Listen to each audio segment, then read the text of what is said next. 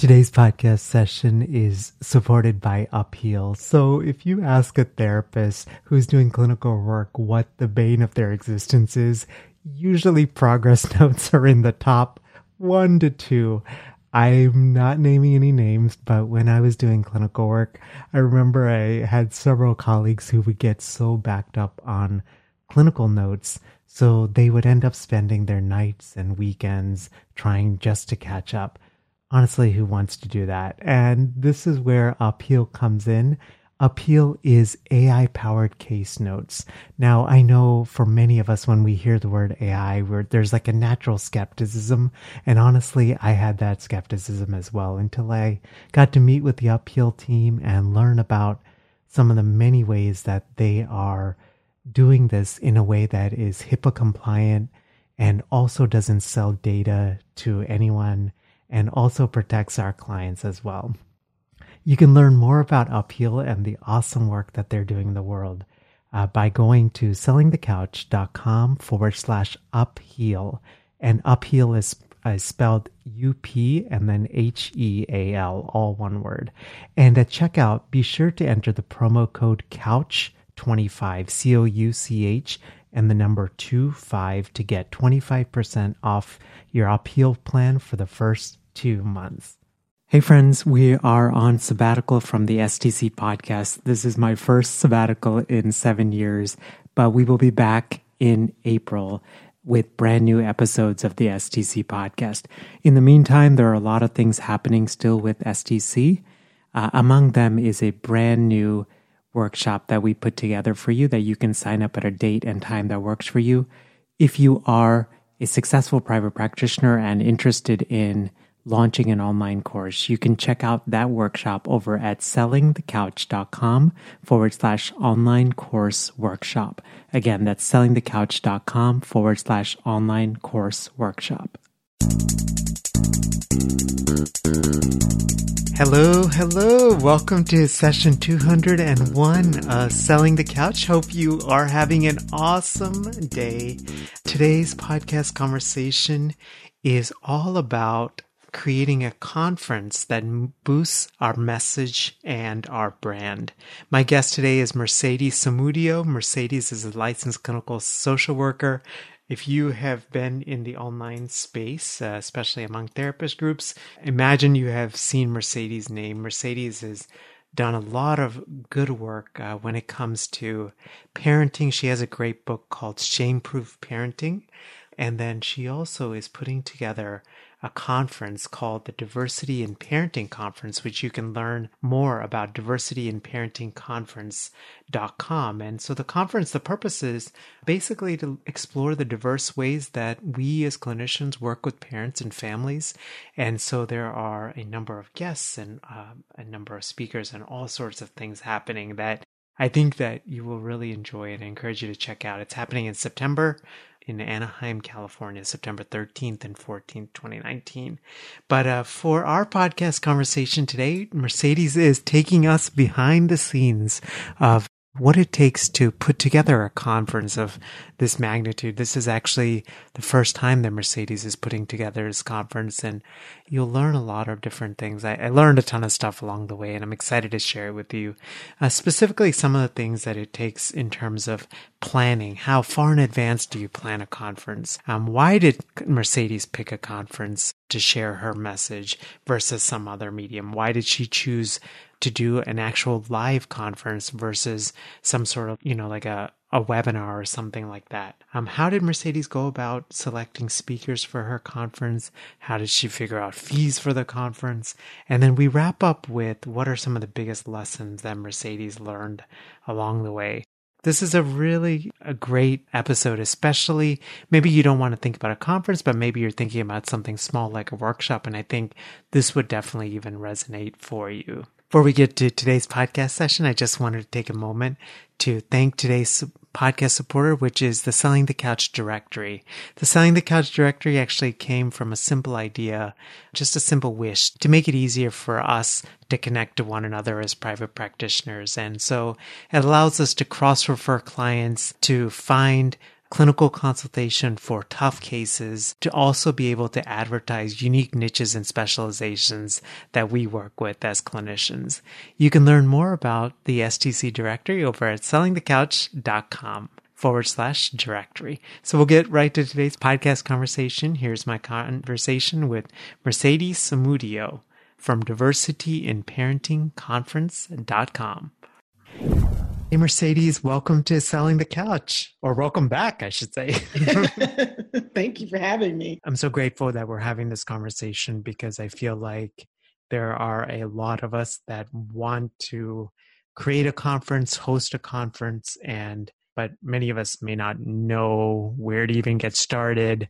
And so I'm excited for just a glimpse of what this whole process looks like. I wanted to start kind of at the beginning, which is what made you create a conference that as a way to kind of share your message? So the work that I do, being a parent coach and working in that capacity, I started to notice just every time online or live conference happened that focused on parenting or parenting professionals or the mental health aspect of parenting, it was very homogeneous. There was no diversity. There was nobody showing, there was no lineup that reflected the diversity of families that are out there and the different identities and systems that families share. And that was something that was really hard for me because being an African-American parent coach out in this world, I know how important it is when families see that there is someone who looks like them and may identify similar to them, working with them and working in that same field to support and help. And so that was that first initial kind of, okay, somebody needs to do something because where's the diversity? Where's the different types of families represented? Where's the different types of experts and identities of experts represented? And when I said, okay, somebody needs to do something, I posted in one of my other groups on Facebook. Someone was like, well, why don't you do something? Why don't you be that somebody? And that kind of started the wheels turning of, can I actually put on a conference? Yeah. So I hear two things. One is you used your experience as a parent coach to kind of see, like, there was a disconnect between the information that was available and what you were seeing, right? And so you use that as inspiration, and then you posted in this Facebook group, and then someone said, "Why don't you be that person?" Yes. So usually, for me, when someone calls me out or tells me, "Why don't you do it?" either I'm going to be like terrified, like, "No, I am not going to be the one," or I'm going to be like, "You know what? I can do it." What made you take that mindset of, you know what? Maybe this is my calling and this is a way that I'm going to share my message? That, I think when the person said that, the first thing I thought was I'll do an online webinar conference. I've done those before. They're easy. I know how to do them. And then I said, you know what? I want to do something bigger. I want to actually make a statement about how important it is to really show this representation and this diversity and inclusion of our experts as well as the topics. And I felt like the first time I do it needs to be not just online, but it needs to be somewhere where people can actually come, people can actually interact, can talk, can network, and really have us a place to say, this is a real thing that we need to be addressing, we need to be talking about. And it should not just be online only, it should be out in the world. This should be a new thing that we actually begin to have discussions on in the world, especially because, and I'm sure you relate to this, there's more than just affluent white women who parent. And for them to kind of be the ones who take over that space feels like somebody should say something. Somebody should just kind of come out and say, yes, this is helpful. And yes, learn from your strategies and your branding, but we need to have an actual physical space to show that diversity and inclusion matter.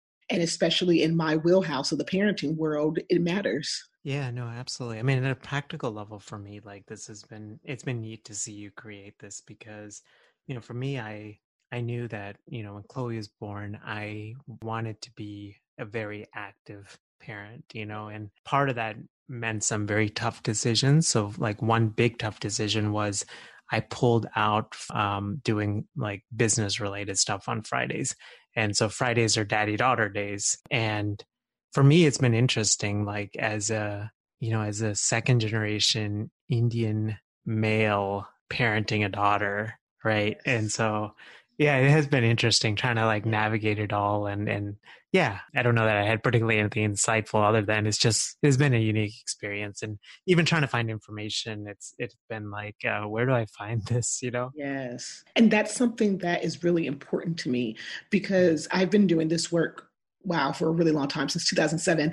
I've realized that we tend to marginalize different identities when it comes to the parenting journey, right? We tend to only see certain types of families shown, usually heterosexual families, usually two-parent households, usually a certain particular culture or race is always kind of dominant and present. And then you look around and there's so many different types of identities and systems in this world. There's so many types of families that have been created, whether it be biologically or through adoption or foster care. And those families are not always showing up in the world, but they need help, but they need support. And I think we've all learned that when we see someone who looks like us, identifies with us, understand some of the same systemic issues that we're working with, it just helps us to reach out and say, maybe I can get help because this person may have a little bit more insight into what it feels like to be in my identity, in my skin color, in my cultural, understanding, in my socioeconomic status, like just certain things that make you feel connected to somebody. And I don't think that's always reflected in the mental health world, but also I don't think it's always reflected in the parenting world, in the family health world, where a lot of people need help, but they don't see anyone who looks like them. And so sometimes they might stay hidden for that reason. So interesting. It's such a needed conference. Mm-hmm. I wanted to shift a little bit and talk sort of about the practical aspects of this conference and putting it together. So really silly question. How far in advance do you have to plan for something like this? Because I mean, I saw the number of speakers, the different topics that are how far? Well, I'm going to come from my perspective because I'm sure that there's a guidelines and ABCD, but that's not what I have done. I started last November. What is that? We're 6 months in. So 8 months ago, I started because for me, I really wanted to make sure that I could give myself enough time, especially with it being my first time, to really plan everything, talk to the different venues, talk to the different vendors, talk to the speakers, make sure that everything logistically was going to make as much sense as it could. And then also because it was my first time, really helping people to learn about what the conference is, who this conference is for, really helping people to drum up that hype and that excitement for it. Because I think it takes a while for people to realize something new is being offered, something new is out there for them to access. And so for me, I did 8 months. I think each time that I do it, I might be able to shorten it maybe 6 months before, maybe 4 months, 5 months before, because things will kind of already be in place. But I think for me, it just felt good to take some time, not to have to rush everything, not to have to do everything last minute, to really give myself space. And I think for me also, that 8 months time, and again, it's still not until September, so I still have a few more months into it. That time gives me space to also take a step back when I need to, right? And to look at things and not to feel like I'm rushing. And so I would say anyone who's thinking about planning something like this, really think about how you work, really think about what you need to stay present, to keep your momentum going. Do you need space to step back and not do something maybe for a week or two? Are you someone who likes to kind of be in it for several months and then the next month afterwards, you want to kind of take a break? However you work, I think that'll really inform how much time you give yourself to create something like this. I mean, I think you're saying so much good stuff in there, which is with the first time you ever do a conference, there's a lot of wisdom in realizing there's a lot of stuff you're going to have to figure out, right? Yes. And so just allowing space for that instead of on the front end, as opposed to saying, oh my gosh, almost oh, I can put this together in 5 months, Yeah. But then, you can probably figure out stuff in the moment, but then at what expense does it come at, right?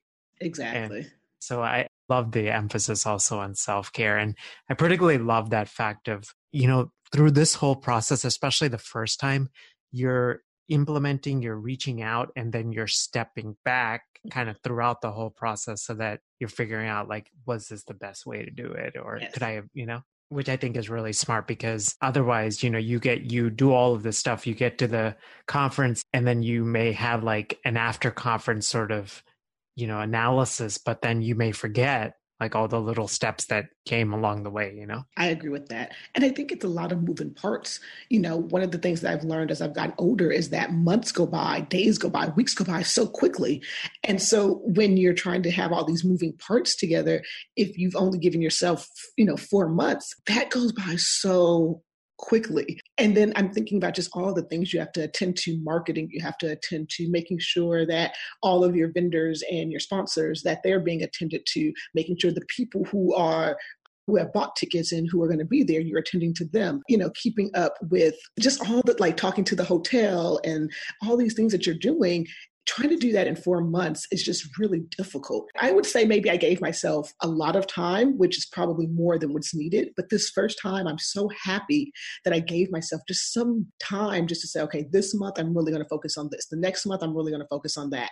That way I feel like I can actually do this, and it doesn't feel like everything is just crushing and falling down on me all at once. And I think in order to have a conference like this, you have to give yourself that space, or else, like you said, things will just kind of fall through the cracks. You'll just miss certain things. When we first started this conversation and you were talking about the conference, I sensed the passion in your voice. Mm-hmm. And then when you told me you've been working on this for 8 months, what I feel like usually happens for a lot of folks is when they have worked on something for 8 months, they lose that passion mm-hmm. because you're just in the grind of it. I can tell, like, the fact that you actually planned this out and you've taken these spaces, like you've been able to maintain that bigger why, throughout this whole throughout this whole process. Yeah. You said something which I wanted to actually like ask you about. So you were saying, you got to figure out stuff with vendors, with the venue, with these speakers. Like, so when you're first starting out, like, okay, you had the idea for the conference. Did you like create some sort of sheet, or did you say like, I'm going to focus on, like you said, you were going to focus on certain things, but like, was there some like outline or something at the beginning? Because I could see this be really overwhelming. So at first, no. And then I realized, yes, I need to sit down and actually have an outline. And so after I announced it and everything, I started to think, okay, well, what do I want? How do I want this to look? What's my vision for it? And I think that really helped to inform me on how I was going to organize it. I thought about all the conferences. I mean, as a professional, I've been to so many different types of conferences, online conferences, live webinars, 1-day events, 4-day events. Like, I've been to so much. I've spoken at these type of things. And I always, when you're sitting at those type of things, you say, oh, I'd do this like this. And oh, I would, if I could do this. Oh, if I was on the planning committee, I'd do this. And now it was up to me. I am the planning committee. I am on the planning committee. Like, actually. And in those moments, I did a lot of research. I went online. I talked to different folks who have done conferences before and asked them kind of how they came up with their agenda and their ideas. Reached out to my support group and just said, hey, these are the ideas I'm thinking of. And all of that together really helped me to say, okay, you need to sit down and have some type of organization about how this looks, because you've got a great idea and you want it to be executed in a way that conveys that passion, that conveys this idea that you have. And so initially, no, I did not have an outline. But as the time went on, I started to say, okay, this is what I want to look like. This is what I want people to understand. This is what I want people to feel. And started to think about, okay, each month, what do I want to do? And then I hired people. So I hired a coach to kind of help a little bit with marketing. I hired a copy person to help a little bit with copy and help me to kind of convey some of those points that I wanted to convey. I hired an event planner who can kind of really help me in terms of dealing with the vendors and the venue and things like that. And so all of that together just kind of came together as I started to realize, okay, I need help. I cannot do every single space of this on my own. So I feel like for me, this is something I struggle with, and I'm getting a little better, which is I have that mentality. I can do everything on my own and I just need to find time, or I can what made you like realize, like, you know what, this is a lot smarter if I just like hire the people that are good at those areas instead of me trying to learn how to, Yeah. Well, I think I've learned over time, anytime I take on a new venture in my business, it usually is paralleling with the part of my personal journey I need to be on. And I don't know how that happens. It just usually happens that way. And so this time I was just like you for a really long time, where it's like, I don't need help. I got this. I can do it. I'll figure it out. It's better if I do it than try to tell 50 people how to do it. Like, I definitely had that. And in this space, especially when I went into my spiritual space to kind of really get, some clarity and grounding, what kept coming up is you're going to learn how to ask for help. You're going to grow in that area as a result of this conference. And I remember poo-pooing that and be like, I got it. I've done this kind of stuff before. I got it. And that has been the single most true thing for me, that I've learned how to reach out for help. I've learned how to ask for help, because there's so much that you have to do, and trying to do it all by yourself. I mean, I would have burnt out, several months ago trying to do it all on my own. And so I think for me, what I'm allowing is something that we challenge our clients to do, that I'm actually kind of now challenging myself, is to let every experience, whether it's professional or not, to really teach me something about my own personal journey, and allows me to grow into that next space that I need to grow into. So that way, something like a conference can actually manifest into my world. Yeah, it's almost like, as opposed to just a conference, it's really an opportunity to grow and discover a new area about yourself. Yeah, it really is. Like you really have to step out of your comfort zone. I know there's always that saying, about growth happens outside of your comfort zone, and it really does. They always sound so wise online when you see the meme, but when you're actually in it, it's very true that you do start to grow. You do start to see yourself differently. You do start to even perceive the world differently because of that growth. Where I used to think I had to do it by myself, I have surrounded myself with people who really know what they're doing. And so it feels good to be able to say, wow, opening myself up to asking for help has allowed me to create new friendships, new partnerships, has allowed me to see people differently, where I can actually see in the world where people will actually do what they say they're going to do, or they'll help in the ways they say they're going to help. And for someone like me too, on my personal journey, that's really healing, right? It's not just this growth piece, but it's also really healing to have those things come into play like that.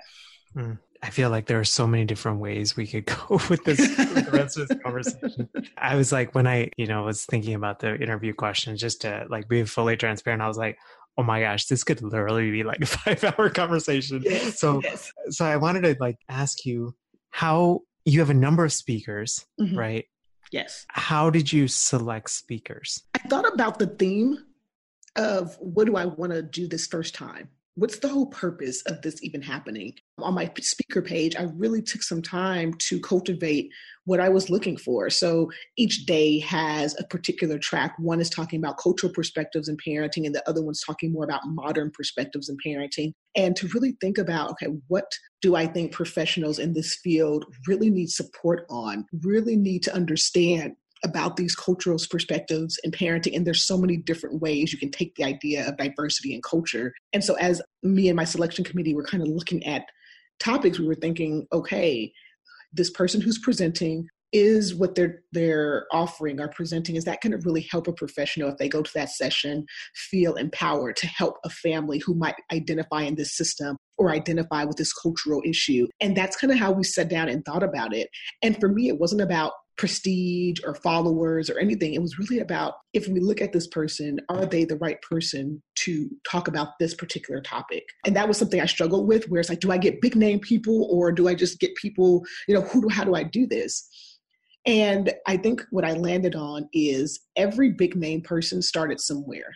And that we can't always look for the big name people when there's so much richness and wisdom and vastness in the people that are around us, and the people who we talk to every day in Facebook groups, and the people who we talk to every day, in our networking sessions. There's so much wisdom there. And I wanted to use the Diversity in Parenting Conference as a platform for this wisdom and these voices to be shown and to be heard. And so that was another, thing that we talked about, where it's like, if the person has some type of notoriety, that's great if they're the right person for that topic or that session.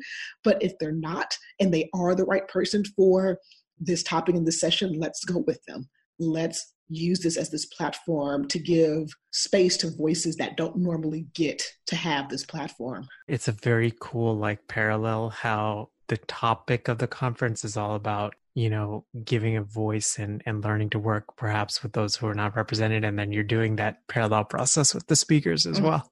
Mm-hmm. Yes. And it's hard because, we've been to conferences, and what's on the front, the big name people. And so you think about that. And I know, that's a good marketing ploy. It pulls people in. But for me, I would say the marketing plug, if you will, for this is, if you're a professional in this world and you want the space to talk about diversity and inclusion, especially as it relates to families and the way that they heal, then this is the conference for you. That's what I want it to be about. That's cool. How did you figure out like what you would charge for this conference?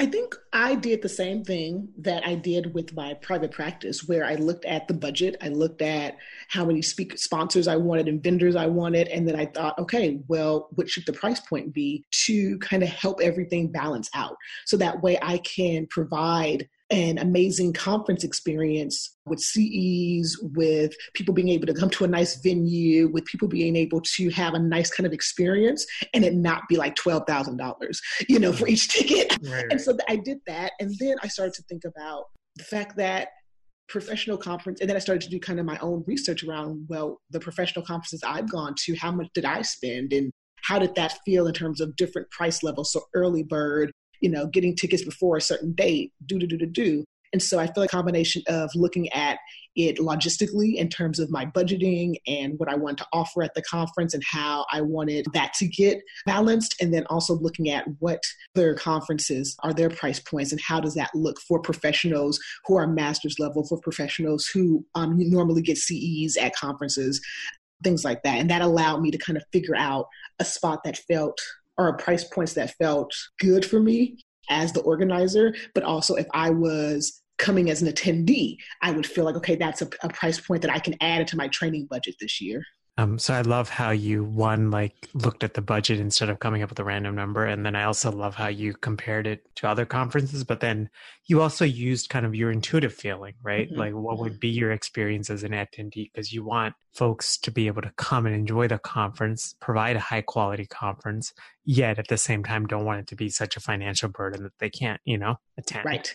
Exactly. And I think there are definitely conferences that I'm sure you've seen, that I've seen, which I'm like, these would be great to come to. But when you factor in travel and the conference ticket, you have to really be mindful of that, Right. Yeah, no, absolutely. Mercedes, I wanted to wrap up with just this question of what would you say in these past 8 months, what would you say are the 3 biggest lessons you've learned when it comes to putting together a conference?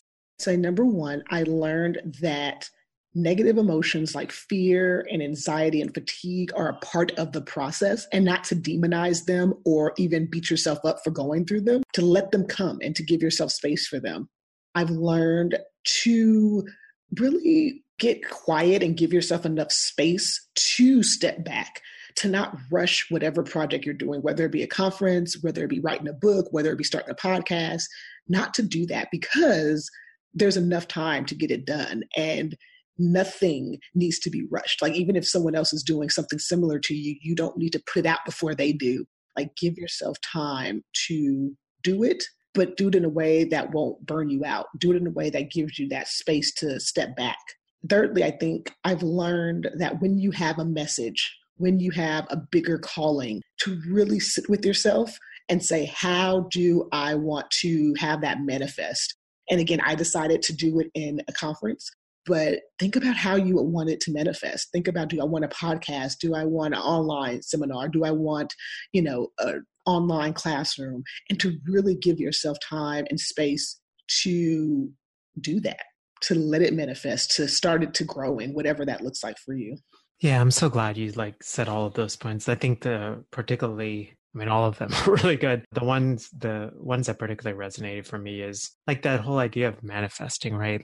There's multiple ways to share or spread our message, right? And it's not like a conference is a wonderful thing, but it's okay. If you're listening to this and you're like, man, conference sounds overwhelming. It's not, it's not something that, one should feel guilty about. It's more like, okay, maybe that's not your strength. It's okay. I can't imagine putting together a conference, but right. It's amazing to me that you've put it together, and that's okay.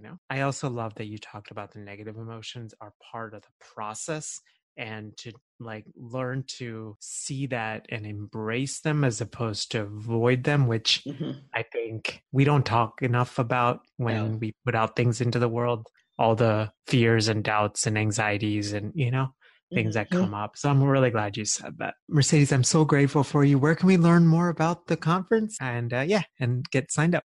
Sure. So you can go to diversityandparentingconference.com, and that's pretty much the hub for everything of the conference. The conference is also on Facebook and Instagram, so you can check us out there, Diversity and Parenting Conference. And then also, if you ever want to email or just talk to me about the conference, If you're interested in sponsoring or anything like that, you can always go to those websites or also email me at diversityinparentingconference@gmail.com. Perfect. Mercedes, thank you so much for doing this, and really grateful for you and grateful for this conference that you're putting together. Thank you so much for having me. Have a great rest of your day. You as well.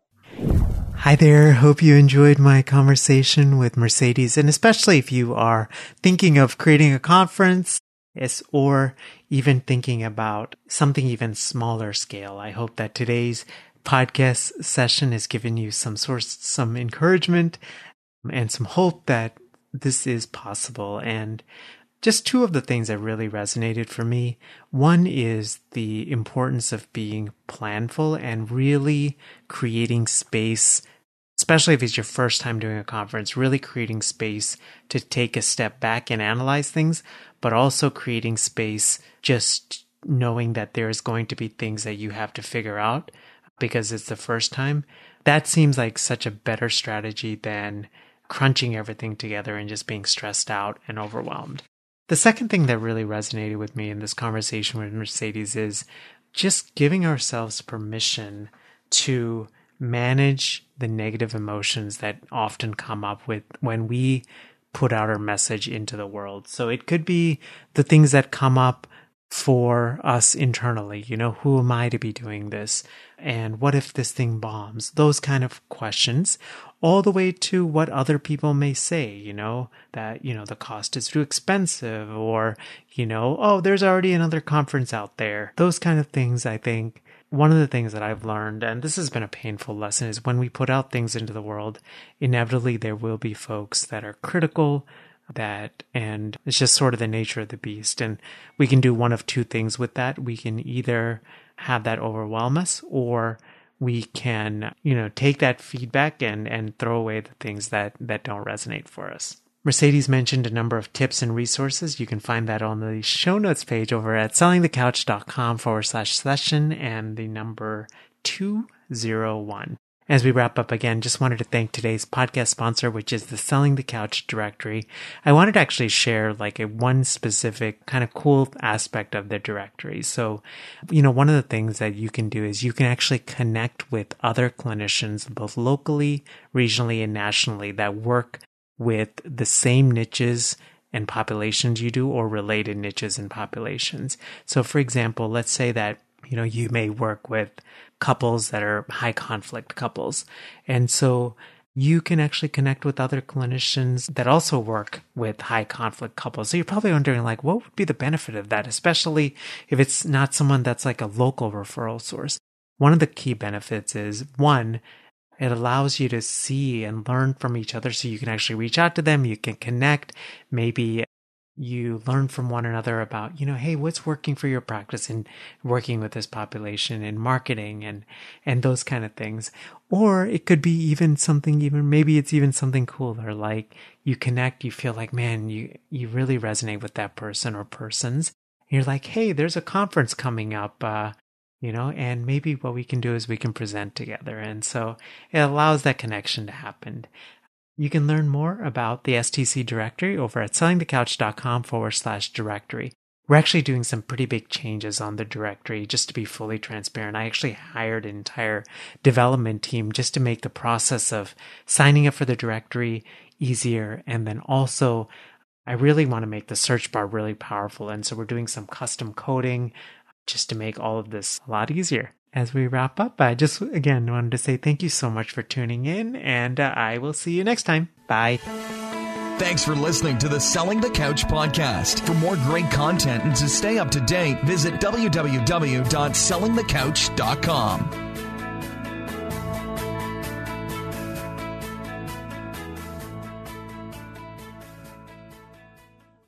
Hey friends, hope you enjoyed today's podcast session. And if you are in a season where you've been thinking long and hard about launching an online course, just wanted to invite you to our brand new workshop titled Behind the Scenes of a Small Launch to a $300,000 Online Course.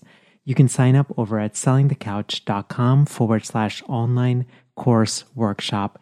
We try to do a really good job with this workshop. We updated a whole bunch of new material, and some of the things that you'll learn in this workshop are the 5 key steps to take your course from an idea to generating income, some of my top gear and software recommendations in order to launch your online course, and the top 3 mistakes that I made with my Healthcasters podcasting course, which I launched back in 2015 and have been fortunate to have over 272 students in that course. Again, you can sign up over at sellingthecouch.com/online course workshop. So if you've been listening to the STC podcast for a while, or you've been listening to podcasts and you've had this thought of, Mel, I would love to launch my own podcast in order to grow my business, just wanted to encourage you to check out our free podcasting workshop, which is over at sellingthecouch.com/podcasting workshop. You can basically sign up at a day and a time that works for you.